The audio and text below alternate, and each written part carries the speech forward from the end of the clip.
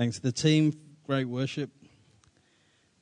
And I think, Sam, it's your first time leading since you've arrived, eh? Yay. Go, Sam. More of that to come. Awesome. So, this evening, I'm going to speak on something which is a very practical topic.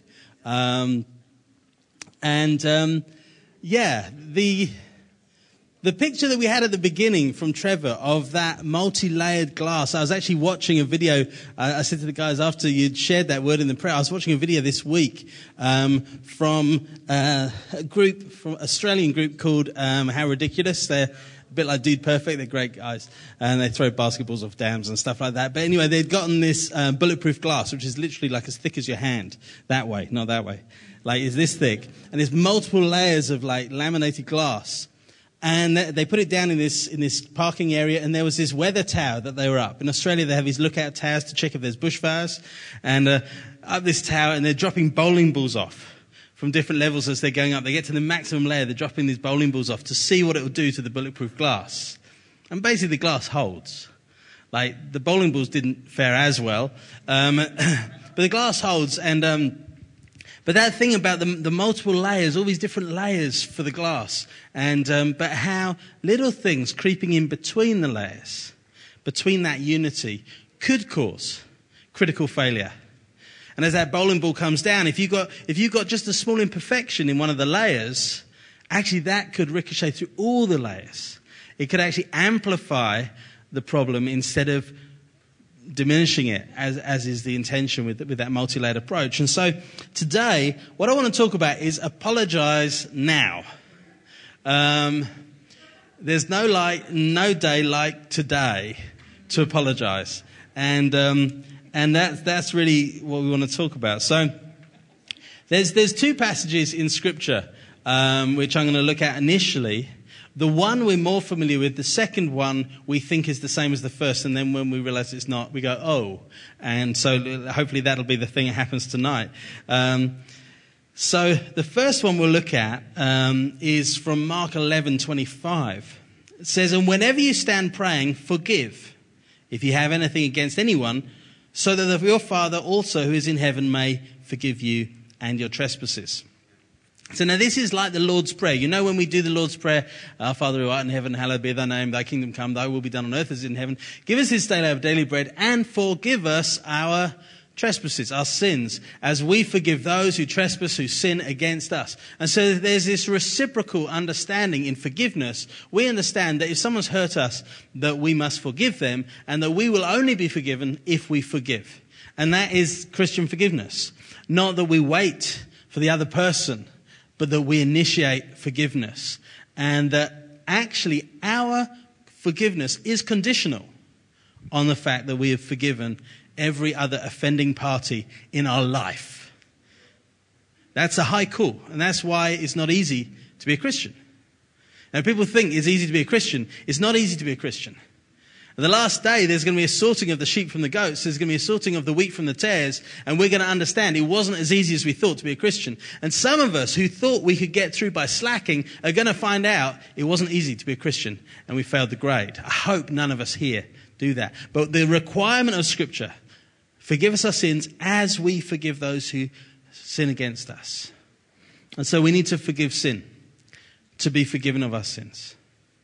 That's really, really, really, really, really important. I can't emphasize that enough. I've preached on it often, and I'll preach on it again, I hope, many, many times, because it is the most freeing thing. It's the most ridiculously generous and grace-filled thing, that when you can forgive someone, even if they haven't apologized yet, that's fantastic. But as I say, that's the one verse. It lines up with the Lord's Prayer. It teaches us this thing. Then the next one I want to look at is similar, very similar, but it's not the same. It's from Matthew 5:23-24. It says, "So if you're offering your gift at the altar," same scenario, "and there remember that your brother has something against you, leave your gift there before the altar and go. First be reconciled to your brother, and then come offer your gift." Now it sounds initially, if you read it quickly, it sounds like the same scenario. There's an issue between you and your brother. But the first time, you were the one harboring the unforgiveness. So obviously it was very easily within your power to forgive and to move on. And so you just do the forgiving. If you need to, you go to your brother, you forgive him face to face, you move on. It's real easy. This is more challenging because here you're offering your gift at the altar and you suddenly realize, although I am right with the world is not right with me. Although I've forgiven all, not all have forgiven me. Now, this isn't every sinner out there who hates the church and hates Christians and hates believers and therefore will hate you. And Jesus said, they hated me first. And that's all good. And we understand that. And so to be hated by the world is not something we need to stress too much about. But here it says your brother has something against you. If your brother, someone in the church, someone in your community, someone in your life, someone close to you, maybe they are blood family, but maybe it's not blood. It's just like Jesus said, who is my mother? Who is my brother? He who does the will of him who sent me. So there's that sense of which actually Trev's my brother. He also gets mistaken for my father, which I dig because I'm like 10 years older than him.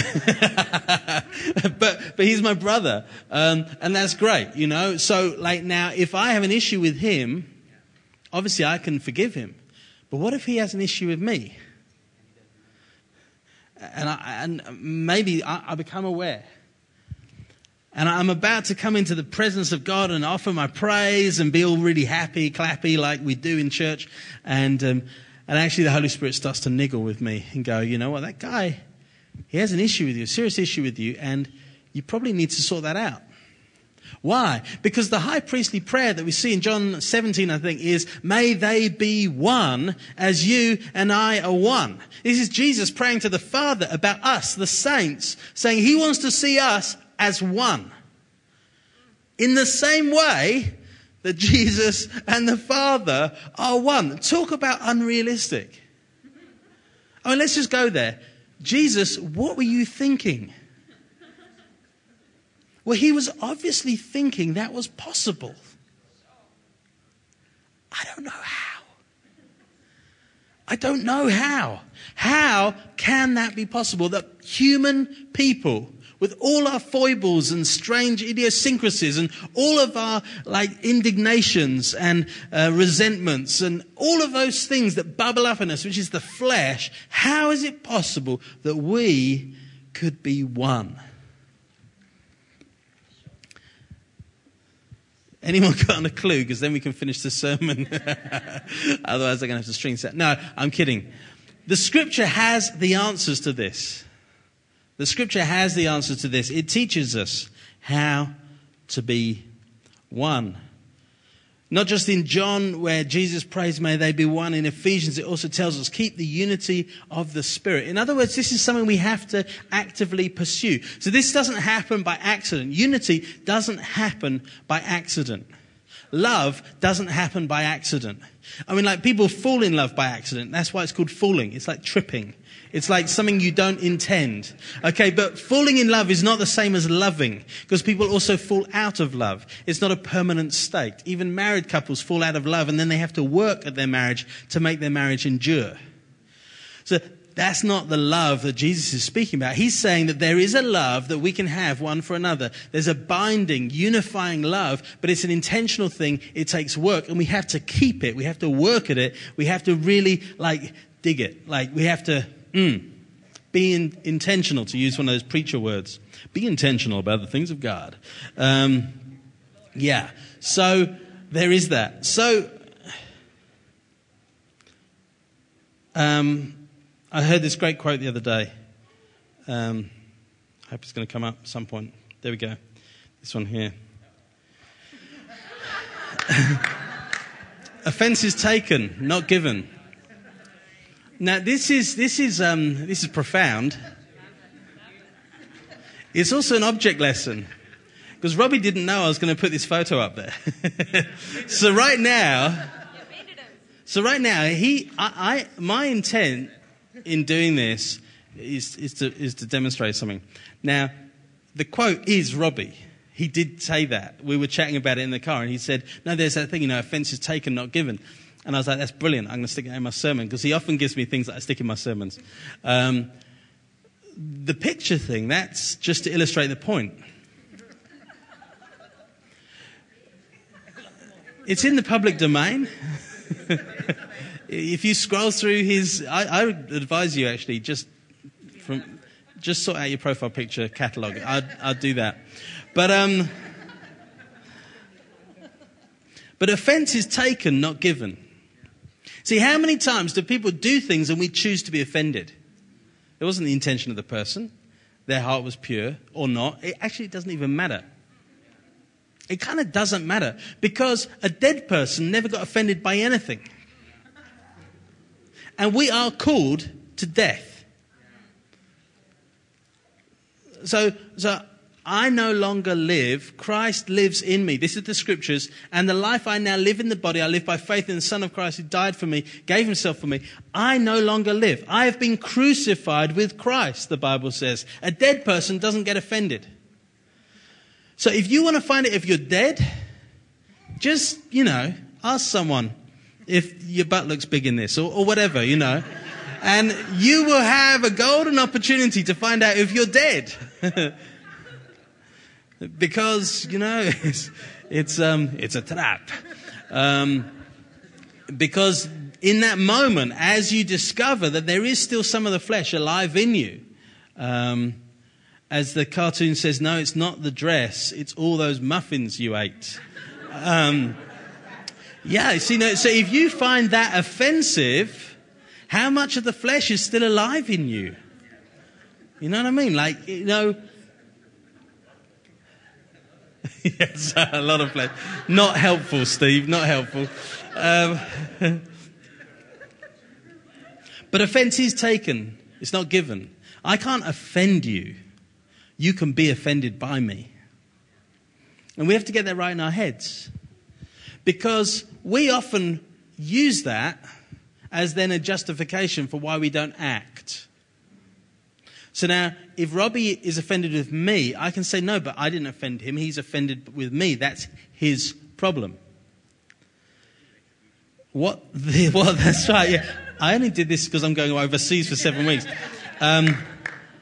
The thing here is that the Bible actually makes it my problem. So I did nothing deliberately to offend. I wasn't unkind, wasn't rude.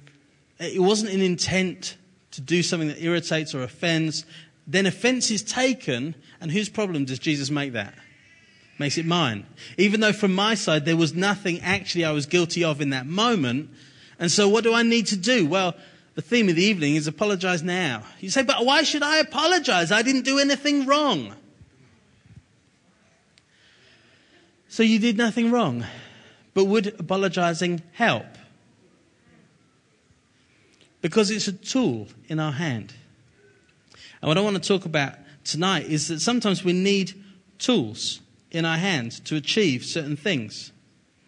Proverbs says that a brother offended is more unyielding than a strong city, and quarrelling is like the bars of a castle. It's crazy. A brother offended is more unyielding than a strong city, and quarrelling is like the bars of a castle. What could be more strong than the bond between two brothers? Well, apparently an offence between two brothers could be more strong. You go, that's crazy.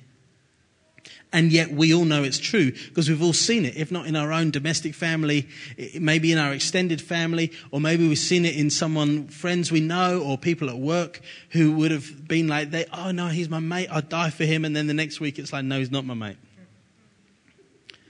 He's really, really not my mate. And that used to be my girlfriend and now it's his, and I'm really miffed. These things happen, and then how do we deal with this in our hearts? How do we sort this stuff out? Because this is the practical stuff. This is the fluff that gets between the unity of those sheets of glass that was meant to be so strong, that was meant to be so transparent and so clear, and so providing a view into something amazing, and also at the same time protecting and being strong. That was what was meant to be made, and then something got in, and it was weakened, and it was ruined.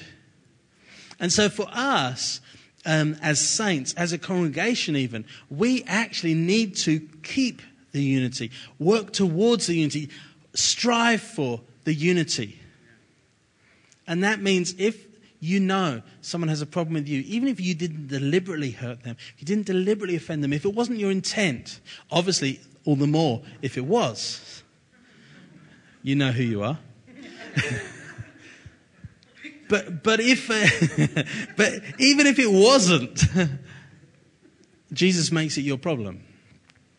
And he says, if you're offering a gift at the altar and there remember that your brother has something against you, leave your gift at the altar and go. First, to be reconciled to your brother, and then come and offer your gift. It goes on and says, come to terms quickly with your accuser while you're going with him to court, lest your accuser hand you over to the judge. And it goes on to a whole thing about like a civil rights case, or a civil case, where someone might bring another brother into a legal situation or court situation. He's saying just avoid those situations. Why would you allow to have this happening in church? Why would you be going to other people outside the church when you can fix this stuff just by opening yourself, being vulnerable, apologizing? And so I just want to give a few kind of tips on how to apologize. It might seem like the sort of thing you wouldn't expect to have a lesson on. Do you remember, like, when you were growing up, if you had siblings, you probably had lessons on apologizing. It involved something like, say you're sorry. Sorry. No, say it like you mean it. I'm sorry. Did anyone else have a lesson like that? Yeah. Yeah, awesome. How effective was that? On a scale of 1 to 10, did that really work for you? Did that really lead you into all the truth? No, but there are things that we can learn about apologizing which are really, really helpful. The one is, apologizing is not admission of guilt. Apologizing is not admission of guilt. This is something I've had to coach so many people through, particularly community leaders. Because community leaders need to apologize a lot, and often for things they didn't do. Okay, I'm just going to put it out there. That's how it is. Because community leaders are in that unenviable position of leading people. No one hastily put their hand up to be a leader, just so you know. Because it's an unenviable position. If you immediately, your head is above the parapet, someone is taking a shot at you. And so if you become a leader, you will need to apologize to people to make peace. Because ultimately the peace is most important. Not your pride, not your dignity, not your reputation. That's not the important thing here. The important thing is the peace. We're working towards the peace. So I've often had to coach a community leader how to apologize for something they didn't do or didn't intend to do. And this is a lesson we can all learn. So say I offend Trevor. I didn't intend to. I wasn't rude on purpose. I didn't do anything on purpose. But say he saw me in the street. Let's use a crazy example, which has actually happened many times. Not with Trevor. He saw me in the street, but I didn't see him. He waved, and I looked right past him because actually I was checking out the sale signs in Pep. Okay, so there's Trev, and they have really bright, signs. So Trev's there, but I'm not seeing him because I'm seeing this really bright sign behind him, and he waves. I don't wave, but I look right through him, and he's offended. He's horribly offended now.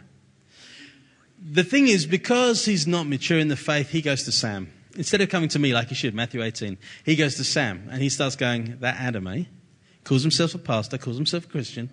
But I saw him the other day at the ShopRite Centre. He looked right past me, didn't even look at me. I waved. I was Christian. I was loving, and he just ignored me. And now he's polluting Sam. Now Sam, who is mature, comes to me, says, "I think you need to talk to Trev." So now we've got a bit of a triangle going on. Sam sensibly has cut himself out of a triangle and has restored what it should be, which is just the one-on-one. It should just be the two of us talking about this. You don't talk to someone else about it, you talk to the person. But because there was immaturity, he went to someone else. But in wisdom, he cut himself out of that triangle. Now we're back one-on-one. So now I go to Trevor. I'm doing what the Bible says. I'm doing what Jesus said here. I know he has something against me, so I go to him. I say, Trev, I hear we've got some beef going on. What's the problem here? He says, I can't believe you even don't know what you did. You know what you did. I'm like, I really don't know what I did. No, but you must know. You were there. I'm like, I can't fault your logic, but just remind me. So he now unpacks what happened on that terrible day in the Buddhazach car park. That terrible day when I ridiculed him and scorned his cheerful wave. That day when I basically cut him out of Christian fellowship by not returning his cheerful hand gesture. It was a big day for him and he is hurt. And I didn't even realize it had happened. So now what do? Well, most of us do this. We go, oh, well, I didn't mean to, man.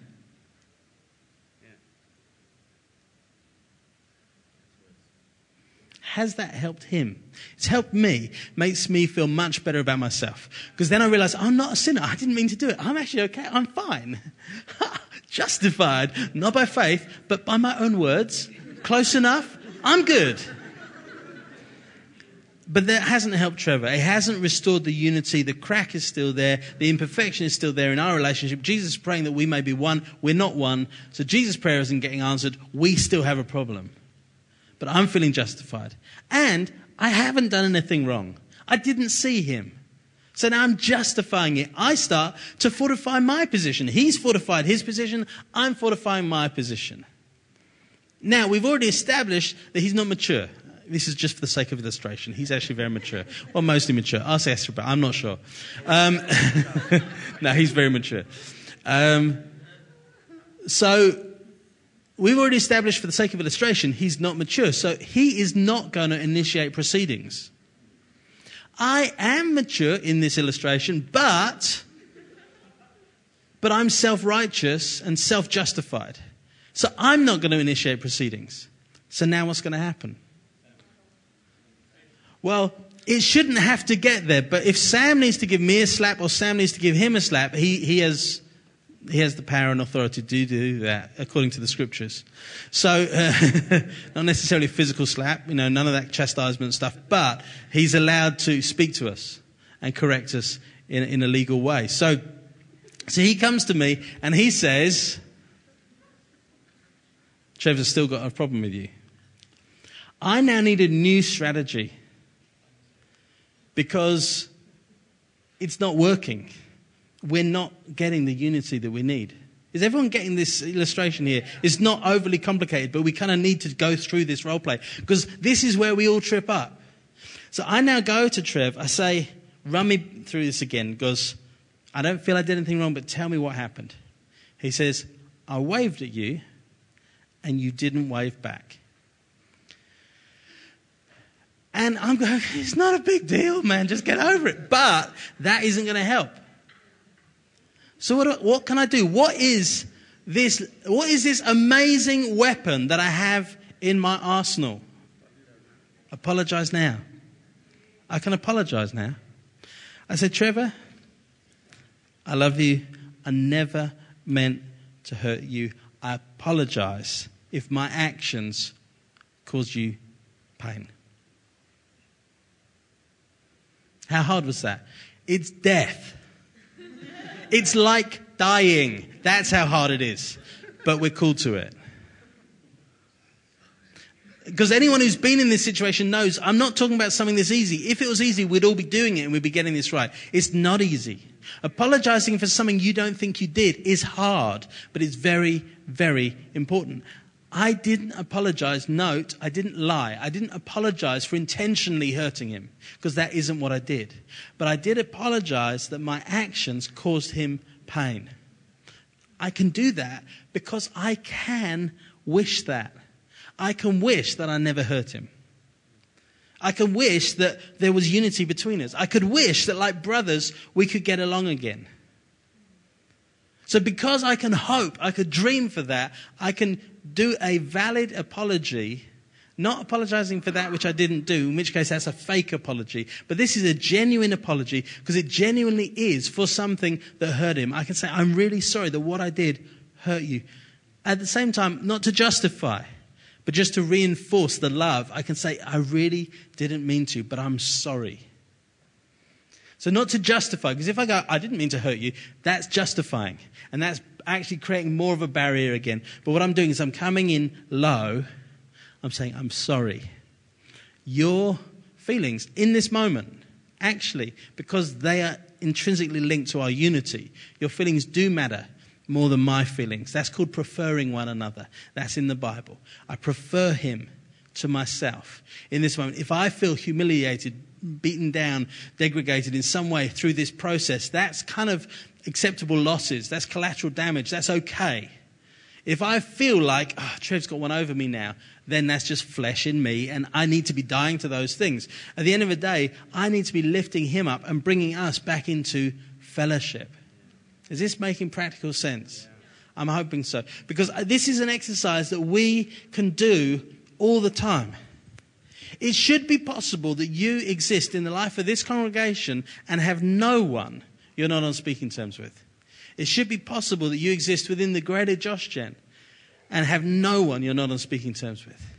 There should be no one in your Christian walk, in other words, amongst your brothers and sisters in Christ, who you could not honestly say you love and are happy to walk with. But it will take being dead to achieve that. Because that's not natural. It's not normal. Normally, we would be offended. Normally, we would be hurt. Normally, there would be things that we don't like about each other or that niggle us about each other. But you understand that I can apologize for something that wasn't my intent, but the apology is still genuine, and the apology turns out to be something very useful for the unity of the saints. And look around the room, I'm seeing faces. I know I've walked with you this journey already, but some of you not. And this is useful stuff, that we can work together, walk together. As we said, a brother offended is more unyielding than a strong city. How do you break down a strong city? Well, I mean, siege works. You just lay siege. You just, trumpets, yeah. I don't encourage walking around them in the coffee line, just like Vuvuzela, and then shout, "Hey, Hosanna!" And then they suddenly a friend again. That's not the Bible story I was going for. How do we take down a strong city? How do we take down a strong? We lay siege to it. That's generally historical practice. You know, in the scriptures they did this as well. In fact, there's stuff when I was doing that thing on trees, there's stuff in Jeremiah about the trees around a city that you're going to lay siege to. You need to look after the trees and only cut down the ones you're going to use for building siege works. You can't destroy the others just out of spite. Totally off the topic. But the point is, that if I'm going to lay siege to Trevor, how do I do that? How do I build up against Trevor, not out of a desire to destroy him, but out of a desire to break in and re-establish love, a connection of brotherhood, some kind of unity between us. And that's so, so, so, so important. And so coming into land, Romans 12, I've drawn out some bits here, but I'm going to read the greater context. It says, let love be genuine. Like I say, we can't give a fake apology. That's not helpful. You know, remember that chubby little toddler? Say you're sorry. I'm sorry. That's not love being genuine. Okay, that was exactly me. My voice was high. That is not love being genuine. That's fake. So love must be genuine. In other words, I need to die enough to myself that I can come to Robbie and say, Robbie, whatever it was that offended you, I'm sorry. It was never my intent. Or in the case that it was my intent, I was being mean. I'm sorry. You see, and I need to reestablish that connection of love and of trust, because our unity is more important than my pride. The unity of the saints is more important than me looking awesome. Let love be genuine. Live in harmony with one another. If possible, so far as it depends on you, live peaceably with all. Do not be overcome by evil, but overcome evil with good. Some of us live our lives overcome by evil. We see things around us and we're offended. And it's very much part of modern culture. I mean, we live in outrage culture. They're now talking about cancel culture, which is like the outrage has overflowed into, if you don't agree with the thing, just get it shut down. So pretty much now, I mean, I read in the news today, there's a Liberal Democrat candidate in the UK election cycle. He's a Liberal Democrat. Liberals are meant to be liberal. Democrats are meant to be into democracy. He's a Liberal Democrat. Except he's not anymore because he was actually taken off the list because he believes in Christian marriage and he believes in the traditional family. You know, a party that's actually called Liberal Democrat is basically behaving like fascists. What's with that? That's very normal today. It's the culture we live in. We don't live in a culture where people are understanding or tolerant of each other. Tolerance has come to mean you will do and believe exactly what I think you should do and believe. That's what tolerance now means. So we live in a messed up, junked up world, but we as the church have the choice to do better. As Christian believers, we have the choice to do better, to love our brother. If it was his fault, I can still apologise. So let's blow the story up worse. So, I saw Trevor first. And I wave at him like for half an hour because I'm sat in the wimpy there and he's walking along, but he's looking at all the stuff outside Cash Crusader. He's like, ooh, I'm in the market for a new chair. Ooh, look at that. That one's got 5 wheels. So he's walking along there and I'm waving like, hey, Trevor. He ignores me the whole time. And then he looks up and sees me. But because he knows that I know he shouldn't be buying a chair because Esther says she doesn't want a new chair, he ignores me. Then has the audacity to come to me and say, I saw you the other day and you didn't say hello. Can you imagine? He gets it. Can you imagine how awful that is, right? So now I am feeling really like, no, mate, I saw you first. I waved and you ignored me. Like, seriously, you going to do this? And he's like, yeah, I'm going to do this. It was your fault. You bad. Now, again, that would speak of a certain level of immaturity, but which he doesn't actually possess. And I'm only picking on him because we are like brothers, so it's all right. But but would it kill me to apologise? Possibly. But we've already established that's okay. Yeah, that's acceptable losses. So if it's going to kill me to apologise, let's do that anyway. Let's see how that goes. So I go, I'm sorry, man. I'm sorry. I didn't mean to annoy you. He goes, that's all right. I've won a war. I might not have won the battle, but I've won a war because he's now, it's all right. So it's all right. So we've established that I'm not such an evil person, even though I never was. Then I can have a conversation. I saw you looking at the chairs. Yeah, I know. And Esther said, I've got this chair fetish. There's too many. The whole garage is full of chairs. There's chairs everywhere, and I've got chairs coming out of the... but I just love chairs, man. Now, because I said it was all right and because I apologise, I've actually now built a bridge where I can speak into his life about it's obviously what is quite an important thing that's going to help their marriage and move them forward. And if I didn't apologise, I know this is ridiculous, right? But if I did not apologise, I could never have built that bridge of trust with him. So again, did it kill me? Doesn't matter if it did. And the more often you're dead, the more used you get to it. Did I say that the right way around? The more used you get to it. Yeah. Used to it you get. There you go. Speak like Yoda, I shall.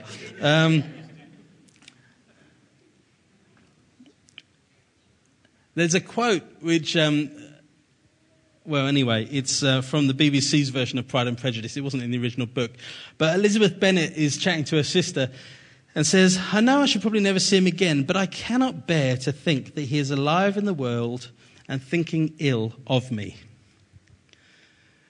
And it's a quote that's always stuck with me because actually it really does describe the way we should feel about our brothers and sisters in Christ. That we just couldn't bear to think that somewhere they're alive in the world and thinking ill of us. You say, no, but I can't control what other people think. Jesus clearly shows here we can. We can control what other people think of us. Certainly within the brotherhood, within the family of Christian faith. Within this realm, within this kingdom, We can control it by being humble, by bringing ourselves low, by apologizing when we need to, even when we don't need to. Finding a way to truthfully, genuinely bring ourselves low to help another person get over their thing so that they can experience breakthrough, so that the unity of the saints is maintained. Does this make sense? Now, obviously, how do we follow through on something like this? Because this is a bit. Let's do an altar call now. And if you've got someone in the room that you've really offended, or you're really offended with, I'd love you just to go to them. I was in a meeting once where that was suggested, and shame. There's this one girl who I know well, and her cue was pretty much out the door. And it broke her. And actually, it took months for her to get over that. It was really genuinely quite horrible.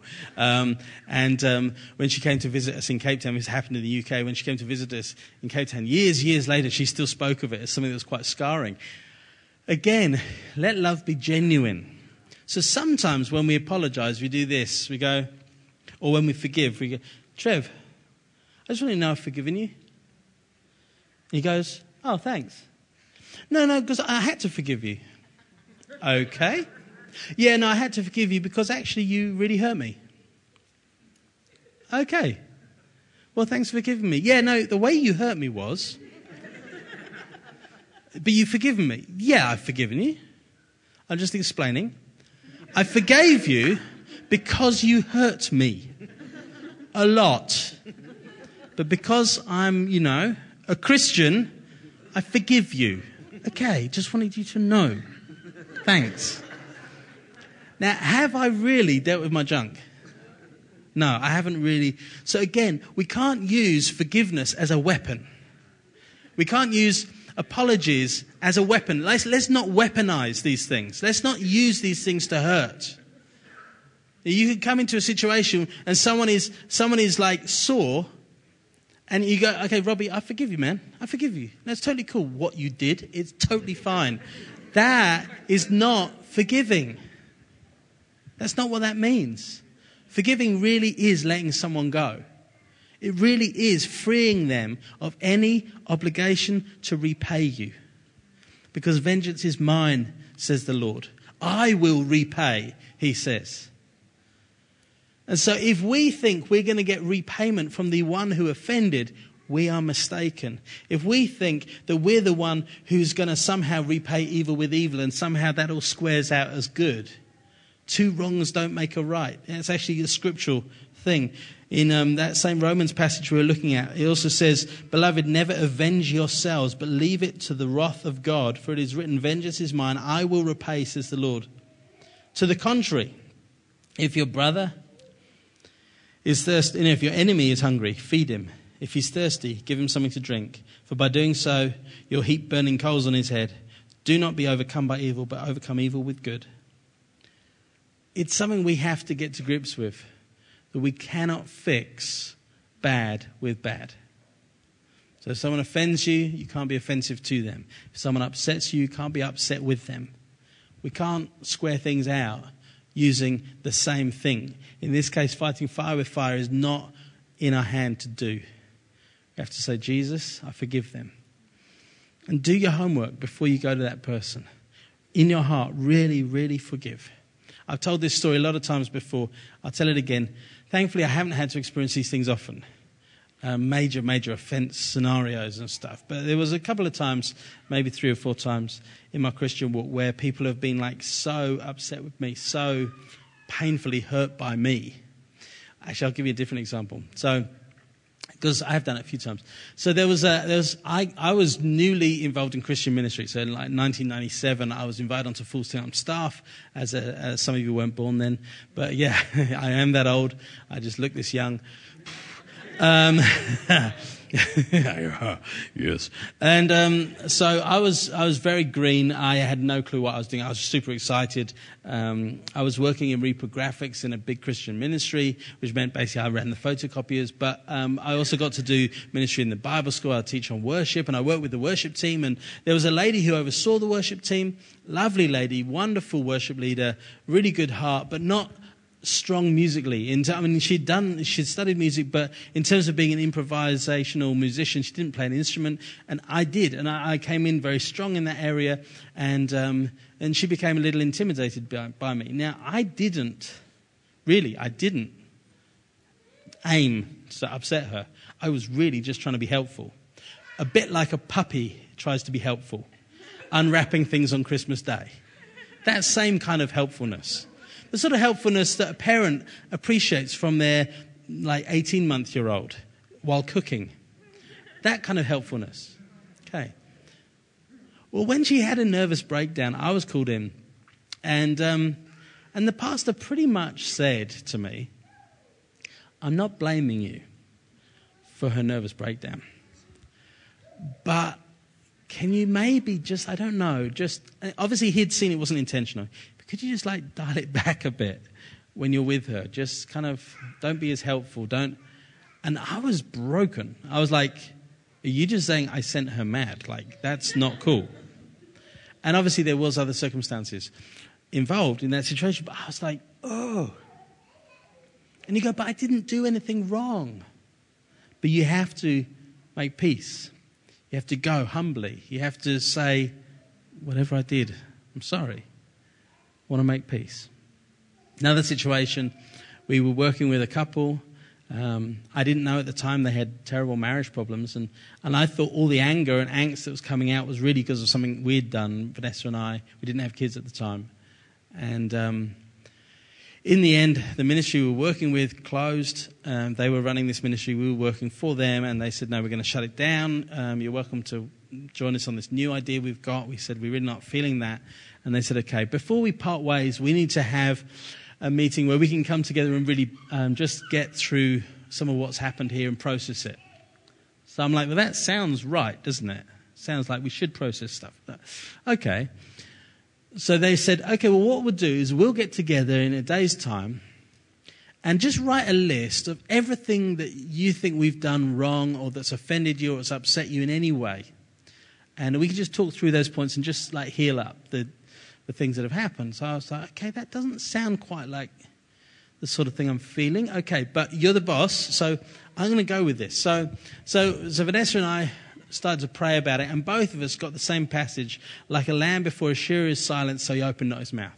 And I looked at Vanessa and I said, okay, what we've got to do is we've got to write our list. We then got to pray through the list, forgive them for every single thing. And by the time we get to the meeting, we've got to be able to say, honestly, before God, we have nothing against you. So we did that. So there were things they'd done that were very hurtful, and we just processed those things and went through the list and then literally forgave them for everything, tore up the list, threw it in the bin, said, okay, we've forgiven them.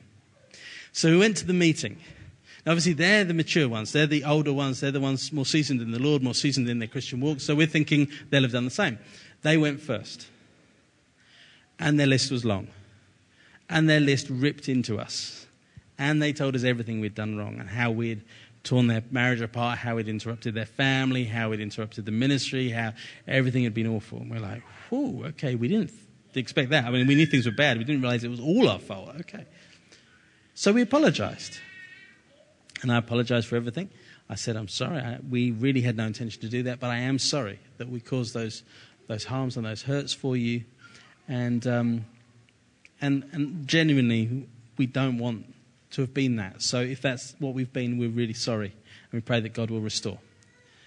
They said, okay, your turn. And we said, we have absolutely nothing against you. And there was silence in heaven for half an hour. You know, it really was, you could have cut the atmosphere with a knife. They just looked at us like, oh. Because they'd just offloaded. And we'd just taken it. I learned a huge lesson that day in apologizing. The power of it. And I don't understand what it means by heaping coals on someone's head. Some people say people wore turbans with coals in. That sounds really dangerous. I don't think that's true. It might even mean that it's like tipping fire on someone's head. Certainly that was my experience in that situation. It was like I'd just taken the Weaver and they're like... The experience for them was not as pleasant as it was for me, I think, in that situation. But it was something amazing in God, and I learned something amazing in God in that moment.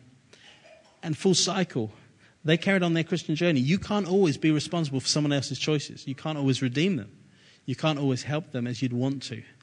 But we had restored, and we'd gotten unity there in that sense, in that one way. And then they carried on with their journey. They went to pastor a church somewhere else, and then their marriage fell apart. And years later, he wrote to me and said, there's a few things I want to apologise for. And that was one of those things. And then there was another incident. He wrote those things down. He said, I want to apologise. He said, I realised in every way it was all my fault and none of it was yours. And I was like, it took like 6-7 years before I got that letter. But then I realised what we did was right. But we could have been justified in saying, actually, that's not true.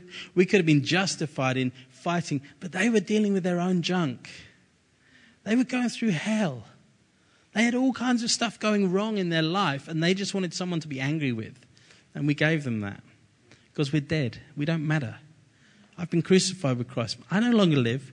Christ lives in me. What did Jesus do when the world needed someone to die? He died.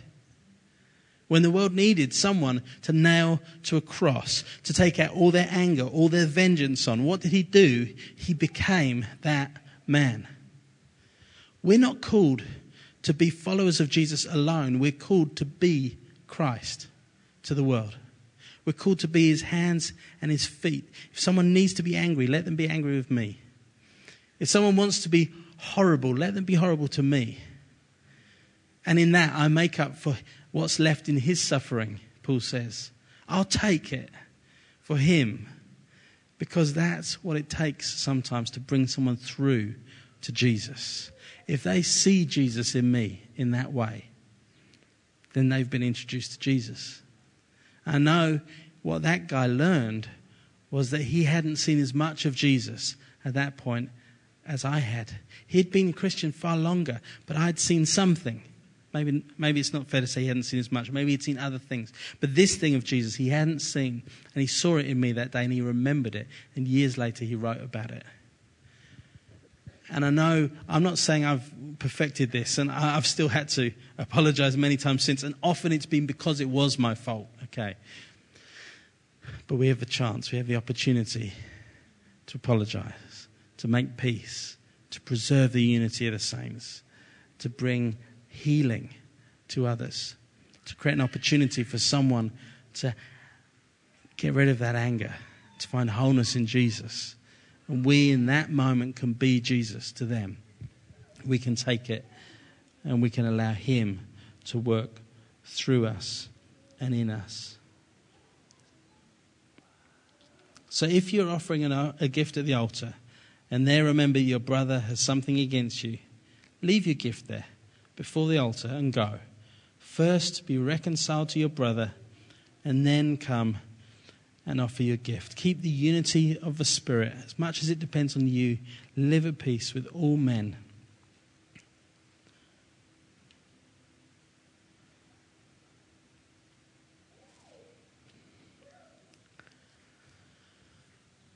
How do we respond to a message like this? I'm hoping it doesn't feel real heavy. It ended kind of heavy there with that story. That was brutal. But it grounds it. It shows us what it can really be like. Sometimes it really is dying. And that's okay.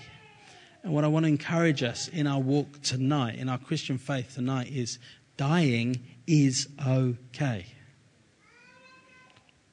It's very easy to die physically for Jesus. If I got told in 3 days I'm going to be killed for my faith, I got 3 days to be the best Christian in the world.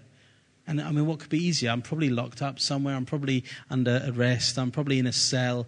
I can't overeat because they're giving me my bread and water. I can't look at porn because there won't be a computer in the cell. I mean, I can pretty much just do the Christian thing fairly well, and then with bells on, because I know I'm going to die in 3 days. I'm going to forgive everyone. I'm going to repent of everything. I'm going to preach to all my guards. I'm going to preach to the guy in the cell next to me. I'm going to be a perfect Christian for 3 days. How hard can it be? And then at the end of it, they put a bullet in my head, and I'm done. I'm not taking lightly those who've been martyred for their faith. But compare that to living for Jesus, dead for 30, 40, 50 years. Imagine that. Imagine someone who's run their race well, 70 years old, 80 years old, and they've forgiven and they've apologized. That whole time, not for 3 days, but for 30, 40, 50, 60 years, they've died and died and died. Paul said, I die daily. Maybe for us, we need to take a lesson in dying and apologize to someone. Maybe we need to take a lesson in dying and forgive someone. Maybe we need to take a lesson in dying and just allow someone to be angry at us without reacting or justifying, and then help them through that to a place of forgiveness when actually it hurts us, but we're dead, so it's fine. That would be amazing. That would be Christ-like. And so I want to encourage you today. Like I say, this isn't an altar call kind of message in that way, but I do want to make this opportunity. Maybe you're here today and you don't know what it means to be forgiven by God. And maybe you've been angry at God. And maybe you've had good reasons you think to blame God. And you know, when you were angry at God and when you wanted to blame him for everything and when you thought it was all his fault and when you wanted to kill him, you know what he did? He let you. The Bible says that for our sins, for our anger, for everything that was wrong in us, Jesus came and died. He gave himself as an offering so that we could be made whole and righteous and pure and holy. And we thought we could get to feel better by being angry, but actually the way we get to feeling righteous is by giving all of that to him and receiving his life and his forgiveness. And so tonight, I'd love us to just close our eyes. If you're here this evening and you're saying, I've never accepted Jesus as my Lord. I've never asked him to forgive me. Or maybe you have in the past, but you've walked away from him and you know you need to come back. And I'd love to create an opportunity right now where you can say, that's me. Please just pray with me. I want to come back to Jesus. I want to know his love and his forgiveness. I don't want to carry this anger anymore. I don't want to carry this resentment or these hurt feelings anymore. I want to die in Christ. I want to give them to Jesus and let his life come and take over my life. And his love and his compassion and his tenderness. Is there anyone here you say, that's me? I want to do that today. Just raise your hand where you are. I'd love to pray with you. Is there anyone at all? Anyone says, that's me?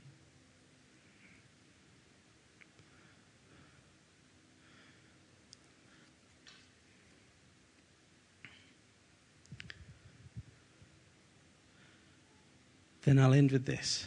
It's a commission. If while I was speaking, someone came to mind, please don't form a queue. Okay. If you see someone already talking to them, don't queue up. Just arrange to have coffee or invite them over for the supper. Make them a nice meal. But make peace. Forgive. And if you need to, apologize. You can apologize not for what you did, if you don't feel you did anything wrong, but apologize for how it made them feel. Apologize for the hurt that it caused.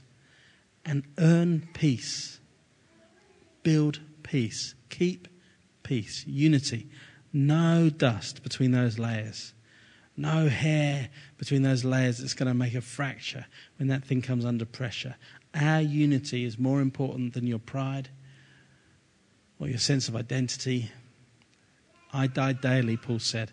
Let us model ourselves after him. Father, I pray that you would anoint us with just a peace-loving, giving, dying daily, kind of joyful embracing of humility, in loving one another sacrificially to our own cost, to our own reputation, to our own sense of self-righteousness. That, Father, you would help us to be those who would always be first to act, always be first to apologize, first to say, I'm sorry. First to say, let us rather be friends than be proud strangers. Be the first to say, Father, help me to forgive this brother because I'm struggling, but I know I must. So help me, give me grace. And Lord, I pray that as you anoint us and as you help us in this, that, Father, we would be such a shining light to those around us, that when they look at us, they truly will say that they know that we're your disciples because of the love we have for one another. That we're not like the world. We're not like other places where people bicker and fall out and hate each other. But there's so much love here that people are drawn and attracted, and that they will know we're your disciples. Father, I thank you. I thank you. I thank you for your goodness. When we were your enemies, Christ died for us. Father, I pray that we would do the same. When those are against us, we would die for them. When they're against us, we would die for them. And then having done it again and done it again, we'd do it again. Thank you, Jesus. Amen. Amen. Go in the power of God, forgive and be forgiven. Amen.